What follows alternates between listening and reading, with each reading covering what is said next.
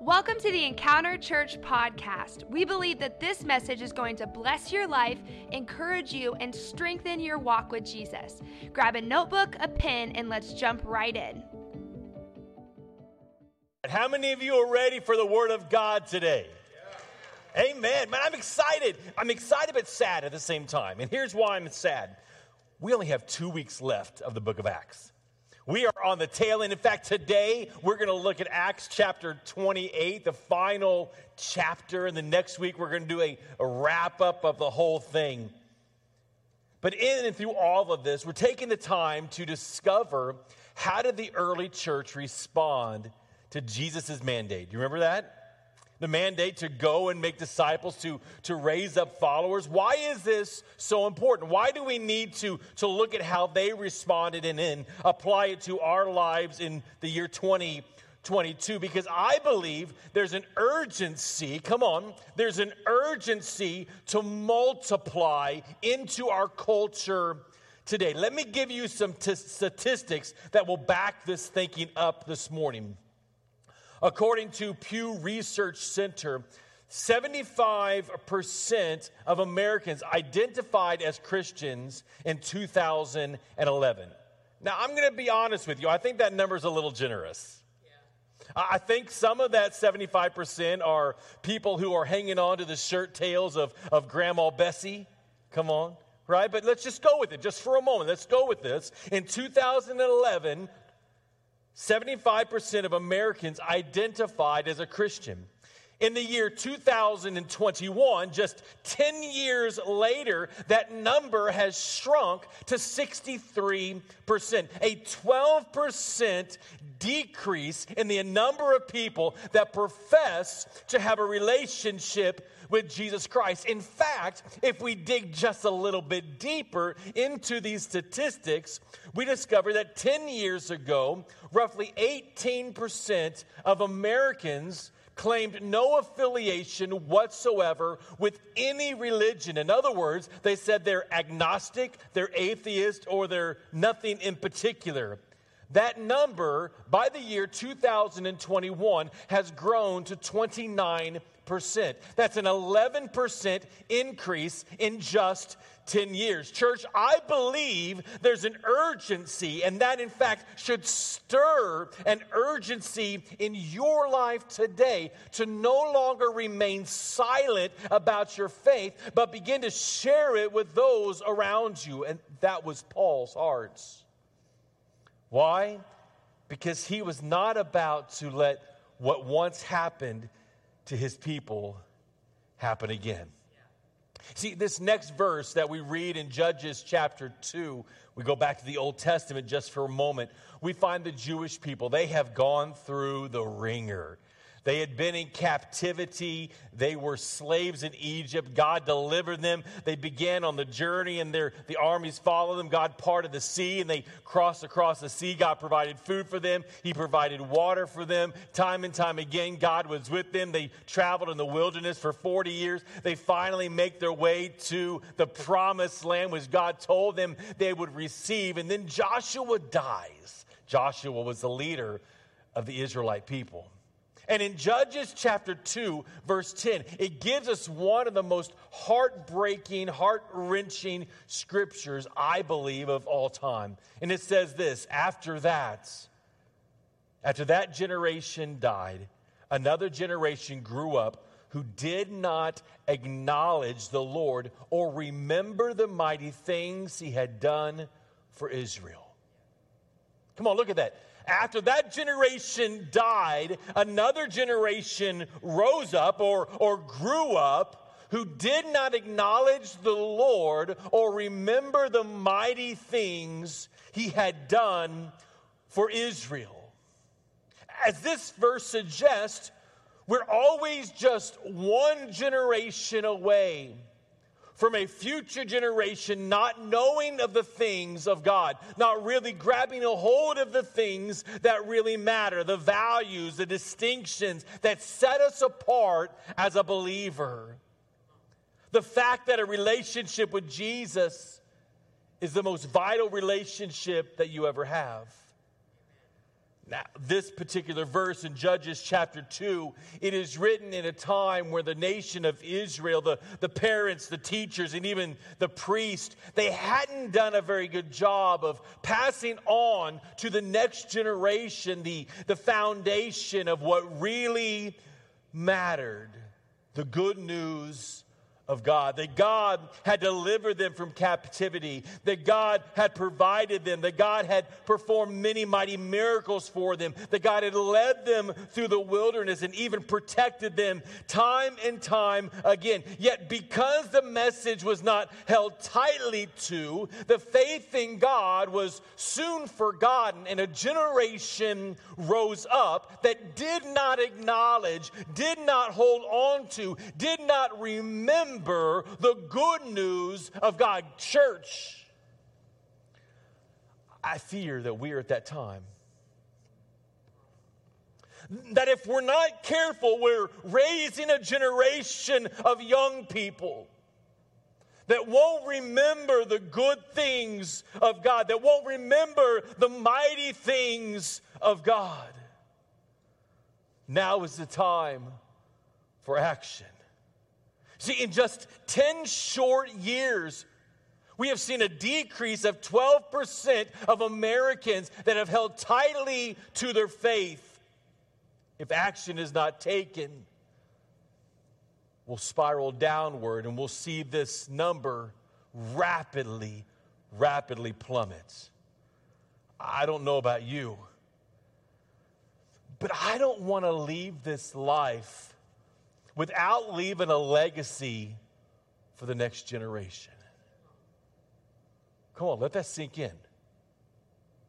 I don't want to leave this earth. I don't want to leave this physical body without leaving a legacy for the next generation. See, we're at the wrap-up of the book of Acts. In fact, it ends on chapter 28, verse 30 and 31. But note, it doesn't end with Paul's death. We've been watching the life of Paul. You remember, he had a radical life change on the road to Damascus, and then he began going on all these missionary journeys and sharing the good news of what Jesus has done. We don't come to the end of Acts and Paul is killed or die. He doesn't do that. He's not snuffed out of the picture. There's no formal closing to Paul's letter. This is because we are the continuing story of Acts. Where it ends, grab a hold of this, we begin. Let me say that again. We are the continuing story of the book of Acts. Where it comes to completion in text, that's where we pick up the mantle. That's where we begin to move forward. So the question that we must ask ourselves is this: what legacy do we want to leave for the next generation? There's an urgency. There's an urgency to multiply. Verse 30 and 31 says this: for the next 2 years, Paul lived in Rome on his own expense. He welcomed all who visited him, boldly proclaiming the kingdom of God and teaching about the Lord Jesus Christ. And no one tried to stop him. Why did Paul take this message so seriously? Because he was radically changed from the inside out. He wasn't the same misguided person that he was earlier on. He was changed and had a mission to accomplish, a mission to multiply the good news of Jesus Christ. And I wonder, has God done anything good in your life? Come on, let me ask that again. Has God done anything good in your life? If so, then you've got a mission. There's an urgency for you to begin to multiply. There's an urgency for you to begin to share that good news. If we don't do so, I fear we're raising a generation that'll know nothing of the good news of Jesus. It's time to boldly proclaim the good news, lest we raise a generation that does not acknowledge or even remember what he's done. I challenge you today, hold tightly to that urgency. I'm going to give you 3 examples to multiply. Are you ready for those this morning? Yeah. I'm going to encourage you, take really good notes. Grab a hold of the paper outlines, go on the digital version on the church app, the front page of that. Take really good notes today. Example number 1 is this. Demonstrate a life of trust in God. Come on, that word demonstrate's important. Because sometimes we're really guilty of saying, well, I just don't want to push my religion on anybody. You don't have to push religion because what we do around here is not religion. Religion hung around the cross. That's what got them in trouble. What we talk about is a life change, a relationship with Jesus Christ. I want to challenge you. Make that known to the world around you. Demonstrate that on a regular basis. The Bible says that we are Christ's ambassadors. In other words, we're his representatives. And if we're representing him, guess what? We're demonstrating a life that follows after Jesus. Paul said it this way, follow me as I follow Christ. In other words, as I do the best that I can to live a life that honors him, that reflects who he is, go and do that.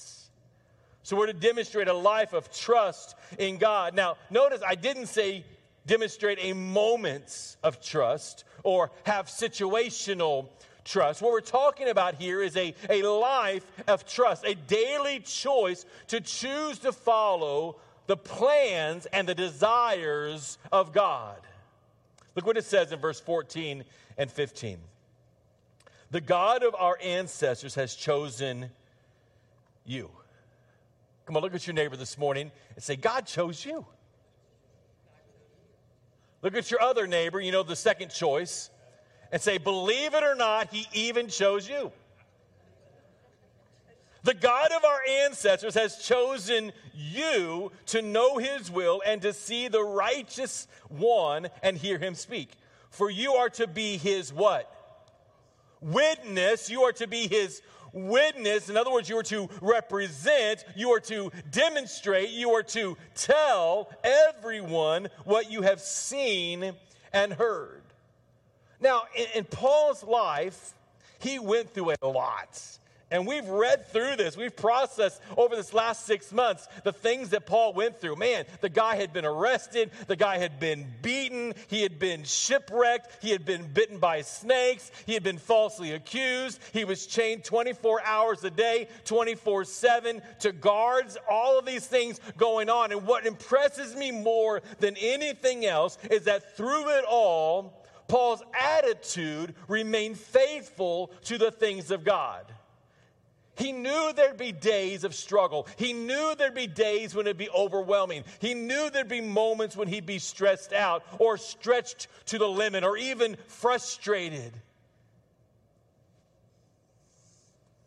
But he also knew that God would be faithful.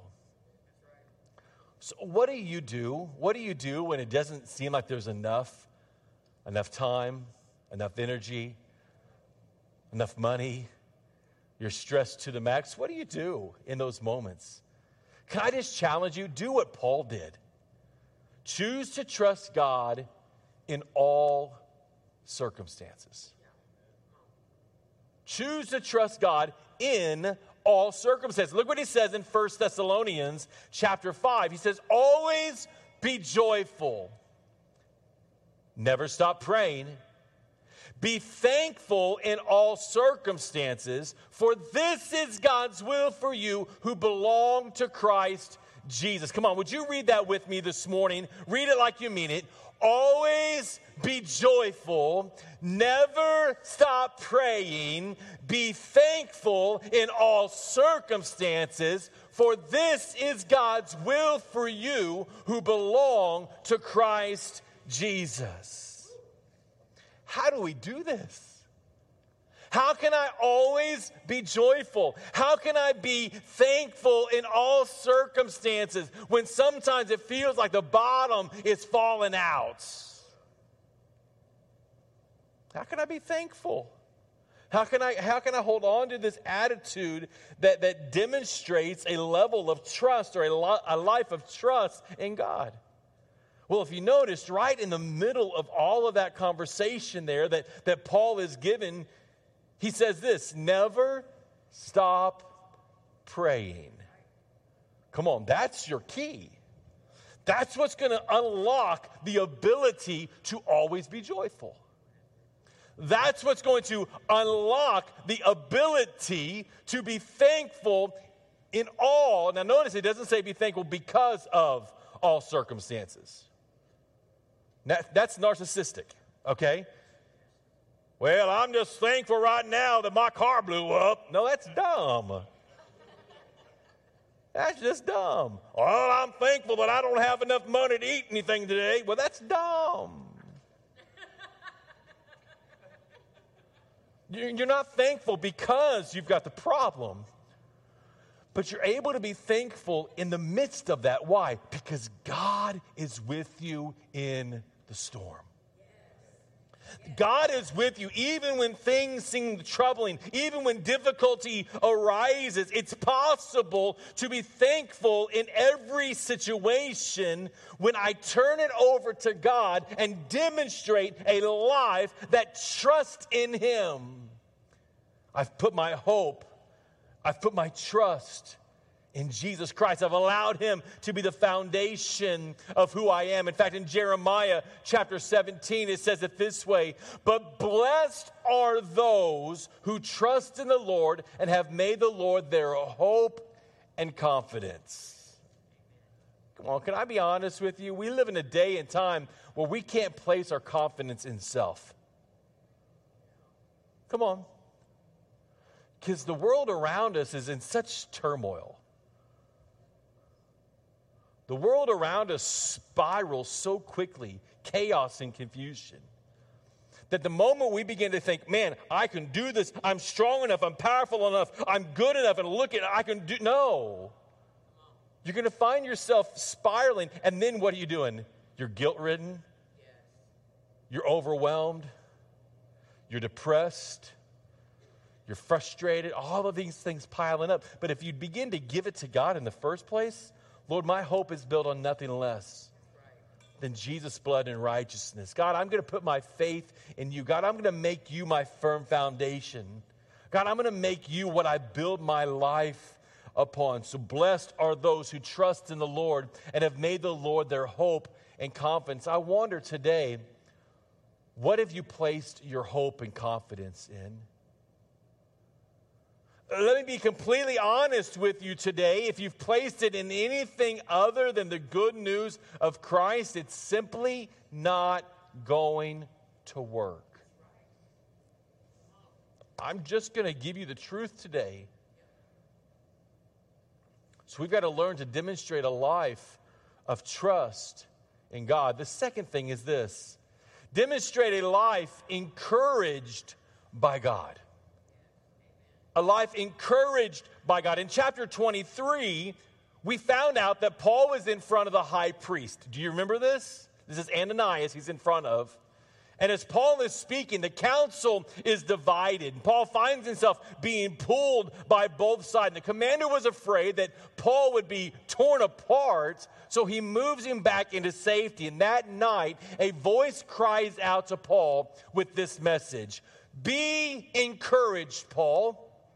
Just as you have witnessed to me here in Jerusalem, you must preach the good news in Rome as well. Now, who said this to Paul? Was it a prisoner next door?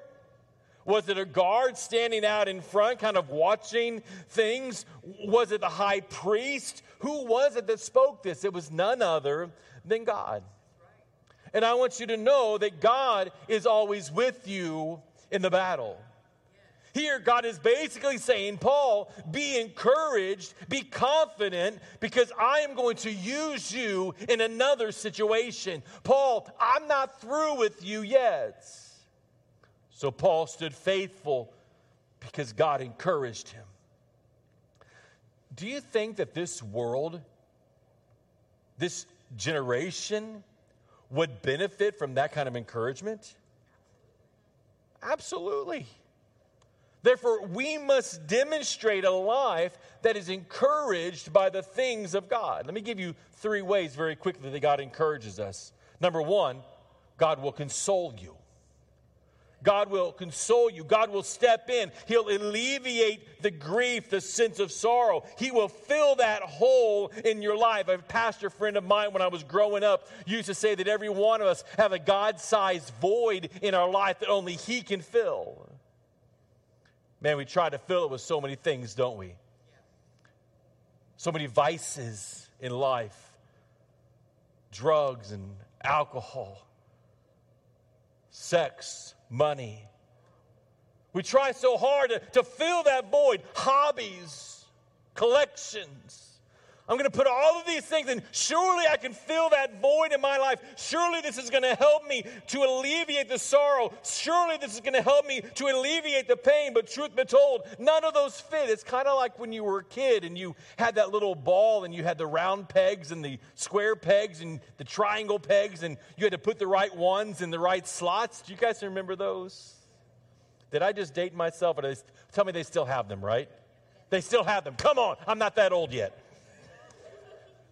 And as a little kid, we would try so hard to take that square peg and we'd press it in there. In fact, if you look carefully at that square peg, it kind of has some rounded edges where we boys, we force that thing a few times. Come on.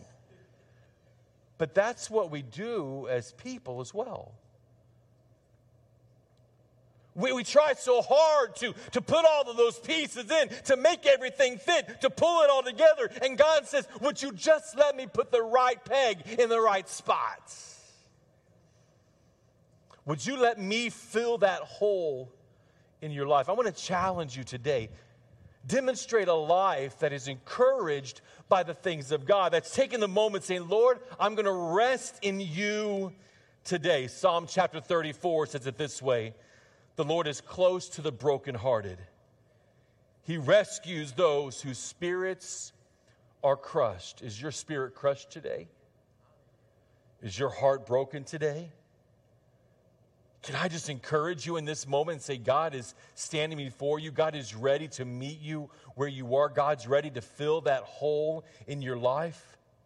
Just as he said to Paul, be encouraged. I'm not finished with you yet. I believe that if he was standing here in the flesh today, he would look you eyeball to eyeball and he would say this, be encouraged. I've got a plan for you. I've got a purpose for you. I've got something for you to do. Be encouraged. Rise up. Allow me to fill the void. Allow me to alleviate the grief and the hurt. Allow me to step in and be your all and all.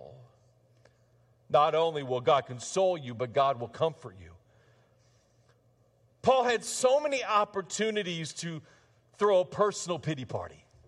Yeah? Anybody in the room ever throw a personal pity party? Come on, be honest. Everybody, if you've ever had a pity party, raise your hand. Okay, if you're not raising your hand, you're lying, and we'll have a prayer time at the end of the service. No, every one of us do, don't we? Man, we love that pity party. Nobody likes me. Everybody hates me. I think I'll just go eat worms. Not the gummy type either. I'm talking about those, knot crawlers. Nobody loves me. I'm just going to have a pity party. Paul at any moment could have done that, yet he chose to lean in to the comfort of God. In fact, it says in 2 Corinthians chapter 1, Paul says, all praise to God. Come on. All praise to God, the Father of our Lord Jesus Christ. God is our merciful Father and the source of all comfort. Come on, the source of all comforts. He comforts us in all our troubles so that we can do what? Comfort others. So the source of comfort makes available to you and makes available to me this supply, an ample supply, unlimited supply of his comfort, that in those moments when those around us are struggling or having difficulty, because we are demonstrating a life that is encouraged by God, now we're able, oh, come on somebody, we're able to step over here in this moment and be encouraged to somebody else that's going through an issue in life. Come on, I challenge you today. Grab a hold of the urgency to multiply. Not only will God console you, God will comfort you, but God will confirm you. Now, what do I mean by this? Well, take a look. Chapter 23, verse 11, right after God directed Paul to be encouraged, he reminded him of his call in life. He says, you must preach the good news in Rome as well. Now, that promise, I believe, that promise sustained Paul through the turbulence, through the wind, through the rain, through the shipwreck, through the snake bite, all of this time until the point when he came to Rome. I believe that this moment of encouragement, when God says you must preach, and God reminded Paul of his calling, I believe that sustained Paul through this journey.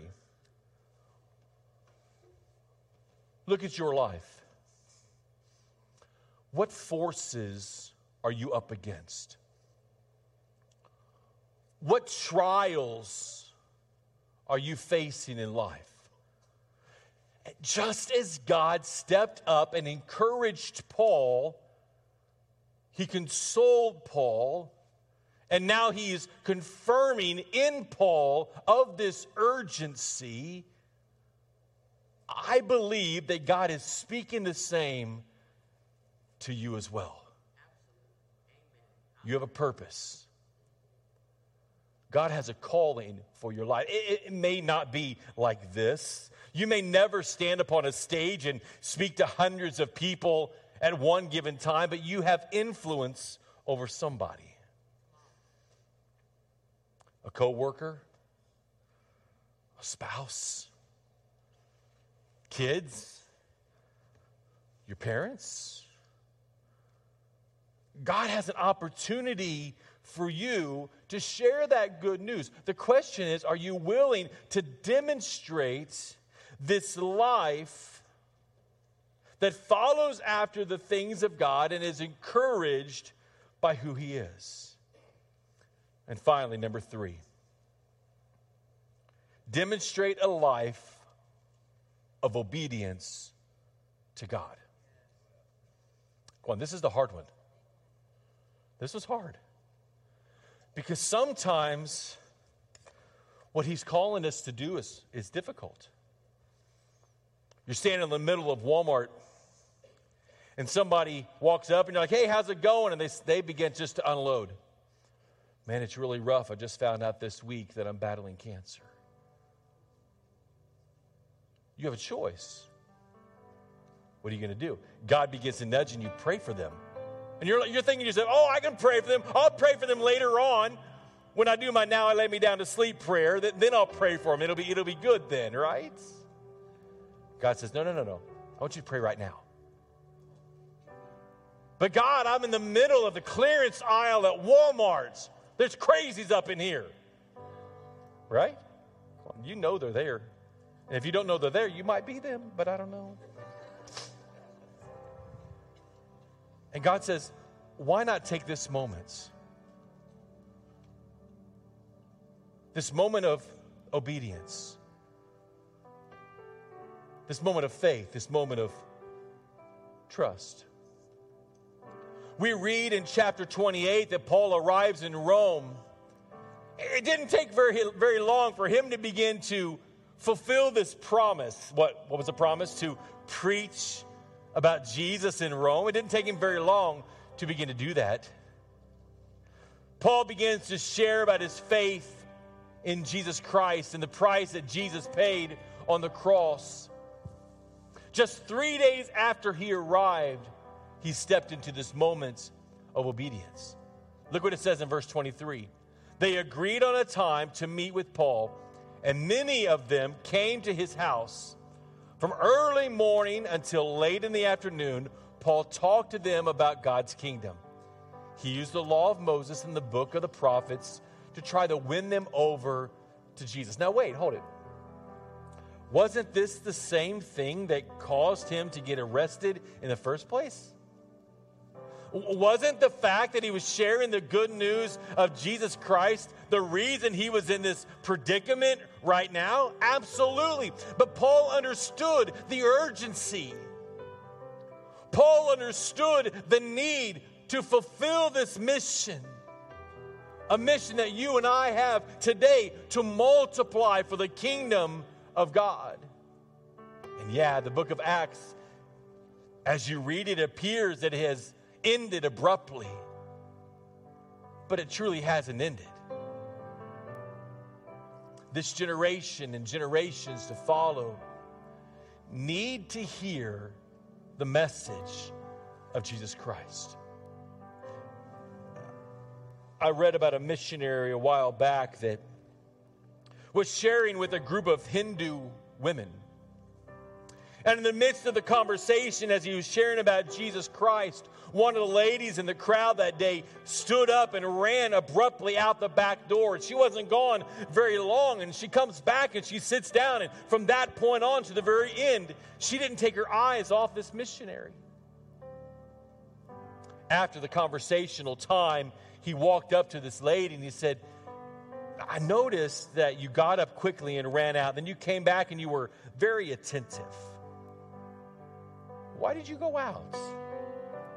She said, I went out to talk to your friends to find out if you really live the life that you're talking about now. And they said, you do. So I came back and I didn't want to miss a single thing.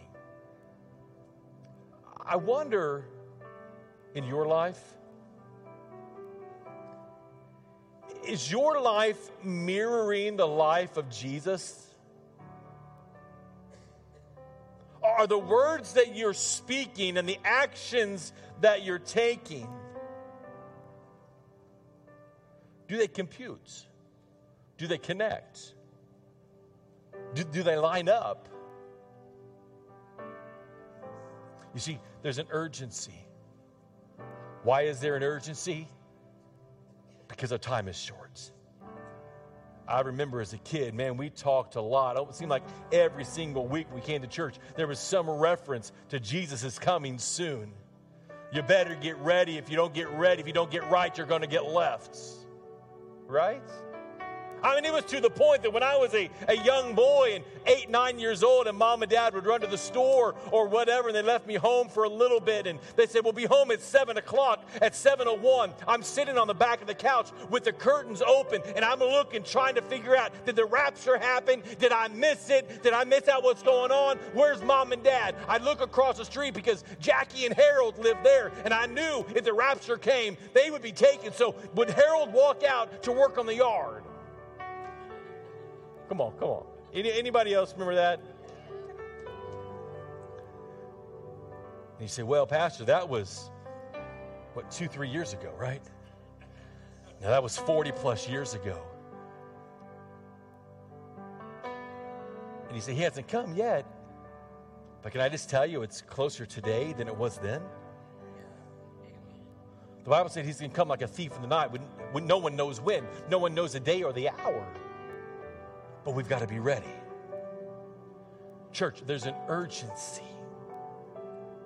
There's an urgency to raise up a generation of people, to raise up a group of people that know the things of God, that remember the things of God, that lean upon the things of God, that trust in who He is. I'm going to challenge you today. Don't allow this series, 6-month-long series. Don't allow it just to be 6 months of your life. But allow it to stir something in your hearts.